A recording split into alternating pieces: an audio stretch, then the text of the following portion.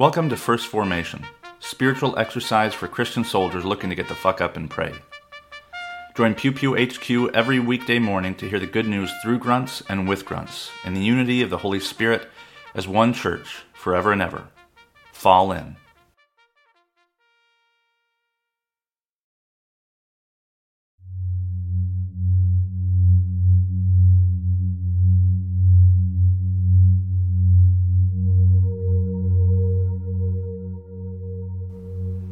Psalm 80, verses 1 through 7 and 17 through 19. Give ear, O shepherd of Israel, you who lead Joseph like a flock.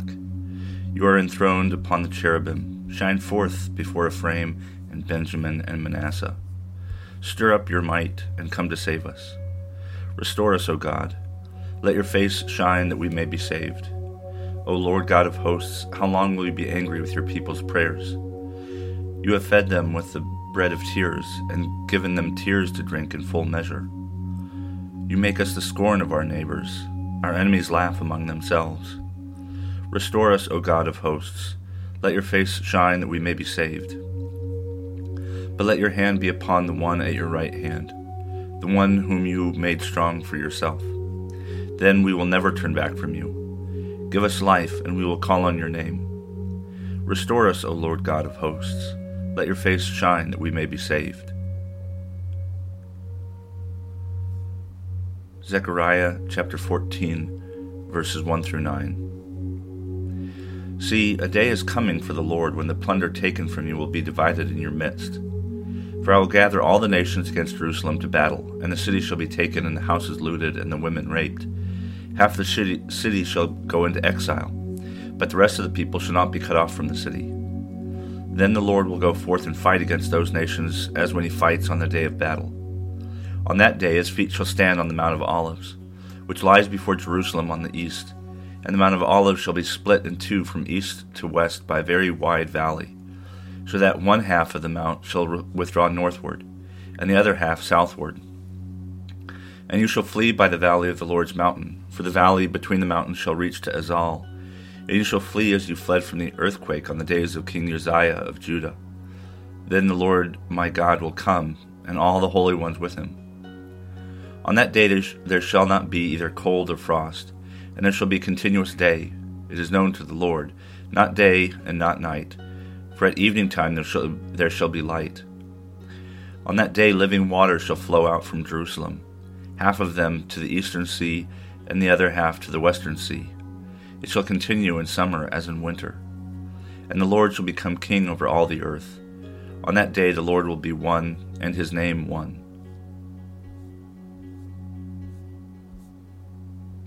1 Thessalonians chapter 4. Finally, brothers and sisters, we ask and urge you in the Lord Jesus that as you learn from us how you ought to live and to please God, as in fact you are doing, you should do so more and more. For you know what instructions we gave you through the Lord Jesus Christ. For this is the will of God, your sanctification, that you abstain from fornication, that each one of you know how to control your own body in holiness and honor, not with lustful passion like the Gentiles who do not know God, that no one wrong or exploit a brother or sister in this matter, because the Lord is an avenger in all these things. Just as we have already told you beforehand and solemnly warned you, for God did not call us to impurity, but in holiness. Therefore, whoever rejects this rejects not human authority, but God, who also gives his Holy Spirit to you. Now concerning love of the brothers and sisters, you do not need to have anyone write for you. For you yourselves have been taught by God to love one another, and indeed you do love all the brothers and sisters throughout Macedonia. But we urge you, beloved, to do so more and more, to aspire to live quietly, to mind your own affairs, and to work with your hands as we directed you, so that you may behave properly toward outsiders and be dependent on no one. But we do not want you to be uninformed, brothers and sisters, about those who have died, so that you may not grieve as others do, but have hope. For since we believe that Jesus died and rose again, even so through Jesus, God will bring with him those who have died. For this we declare to you by the word of the Lord, that we who are alive, who are left until the coming of the Lord, will by no means precede those who have died. For the Lord himself, with a cry of command, with the archangel's call, and with the sound of God's trumpet will descend from heaven, and the dead in Christ will rise first.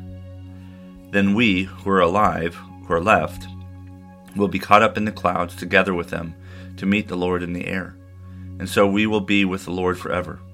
Therefore, encourage one another with these words.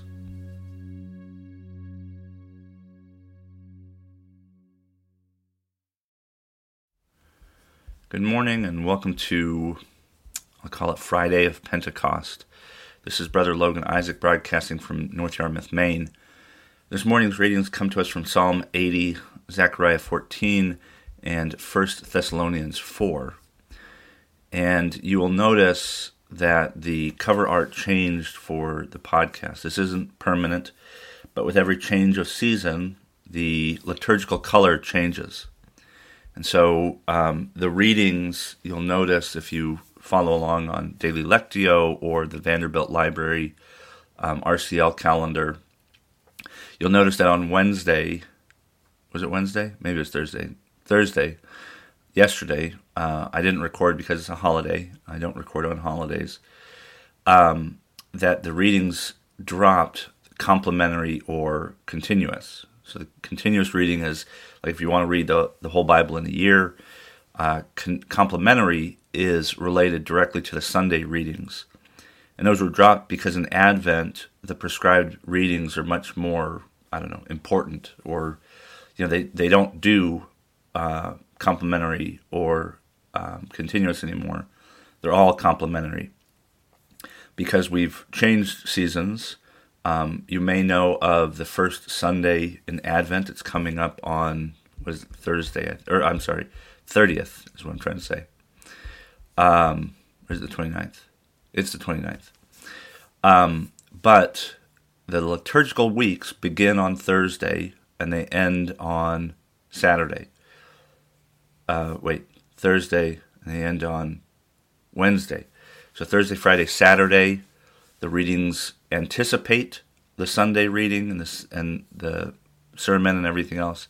And then Monday, Tuesday, Wednesday, they reflect back on the same Sunday. So Thursday was the first day for the readings of Advent. So Advent, you may know this, you may not, but Advent is the season of anticipation where we wait for Christmas, for Jesus to be born. And Advent means arrival. It's also a word that's used in the New Testament in Paul's letters and elsewhere to mean the second coming, the second arrival of Jesus. And so there's going to be a lot of Revelation readings and kind of apocalyptic kind of stuff. But there's also going to be the readings that we're aware of like literally Jesus came in the form of a baby, was born of a woman, and that waiting, that anticipation is what marks Advent. It wasn't always this way. The earliest liturgical season leading up to Christmas, after it was decided in maybe the 3rd century, I think, the earliest liturgical season was called Martin's Lent or Martintide. And Martintide went from St. Martin's Day on November 11th all the way through Christmas Eve. And it used to mark the beginning of the liturgical year, which Advent does now. And it wasn't a time of anticipation, it was a time of mourning and lament, just like Lent is. That's why it was called Martin's Lent. But now, I think the 7th century is when Advent became popularized, and how we mark the turnover of the year, the liturgical year, is different. Now we do it with a season of anticipation, and as we wait for the Christ child for Christmas, and it's different from Lent, and we do not lament and grieve and think about how we could do better. Instead, we think about what's coming or what is to come, and we use the nativity story as a way to think about, the second nativity, the second advent, and that is when Christ comes again in glory and we see what the consummation of the world looks like. So it's apocalyptic, but it's also really practical. The nativity of the Lord, or the birth and it's not the beginning, that's Genesis, but the birth and the arrival of the Lord Jesus is how Christians mark their new liturgical year. And the year is front loaded. We don't just have Christmas, we also have Epiphany, we have and then we have Lent and Easter right after that in the first couple of months, really. And then we return to ordinary time. Ordinary time is green. Advent is a dark blue. Sometimes people use purple, but it's supposed to be dark blue. And that's why the podcast episode art is different. And the reading from this morning, and I'll have to keep it brief. I've got a phone call with the VA soon, actually.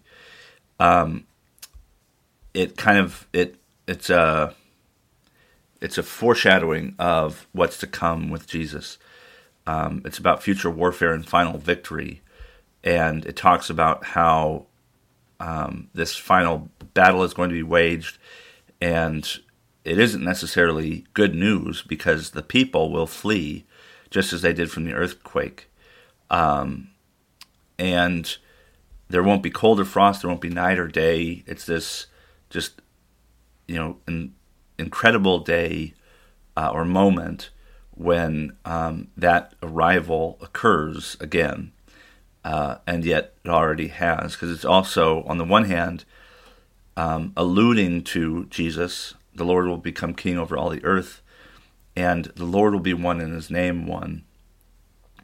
That's kind of a dig at the polytheism that surrounded them when Zechariah was written, but it's also, in the Christian imagination, an allusion to the Trinity, that God, Father and Son, will be one, and it talks about how whatever God does is also what Jesus does, and Jesus goes forth and fights against the nations as he does on a day of battle, just as the Lord does.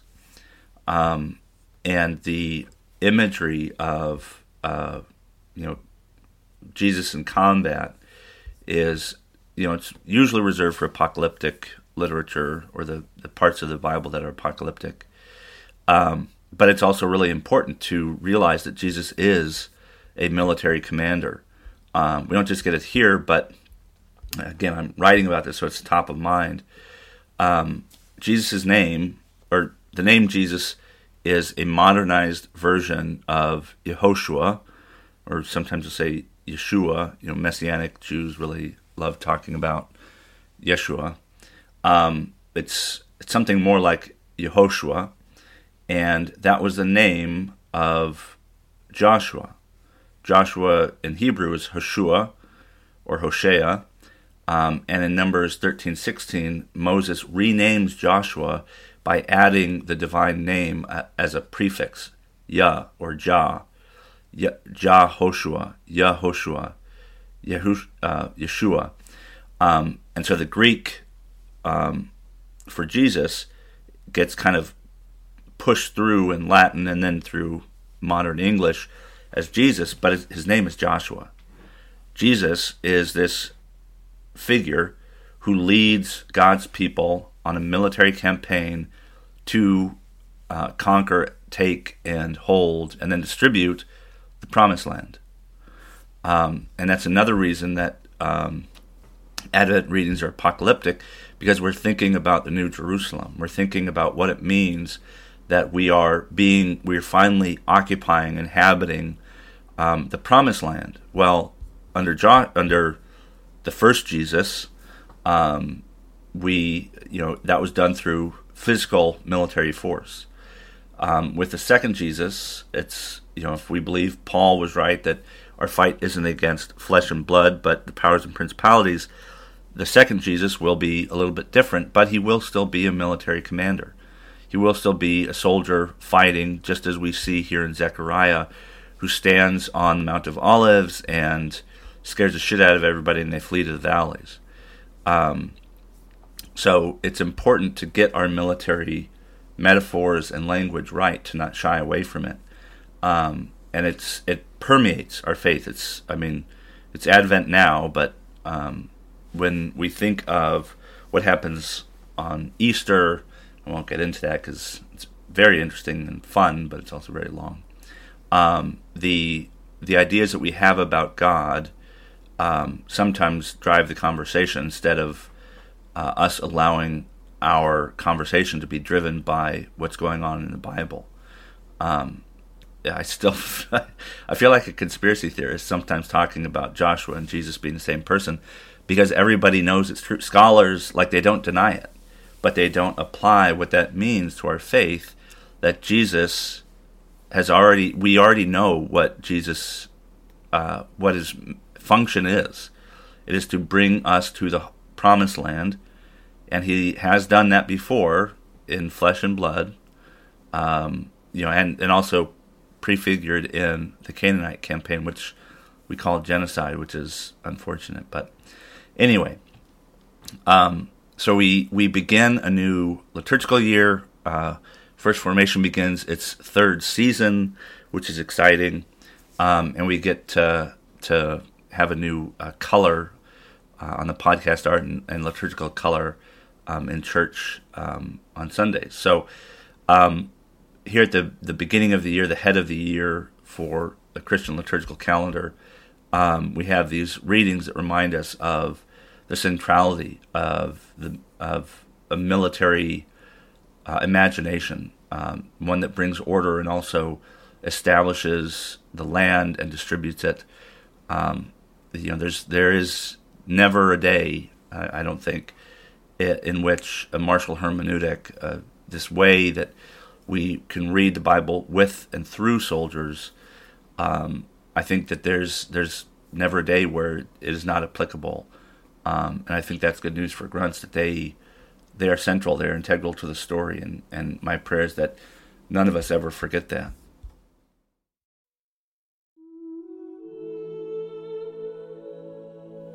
A prayer for the first week of Advent from the Book of Common Prayer.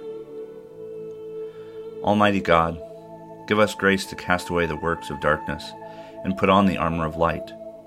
Now, in the time of this mortal life in which your Son, Jesus Christ, came to visit us in great humility, that in the last day, when he shall come again in his glorious majesty to judge both the living and the dead, we may rise to the life immortal. Through him who lives and reigns with you in the Holy Spirit, one God, now and forever. Amen.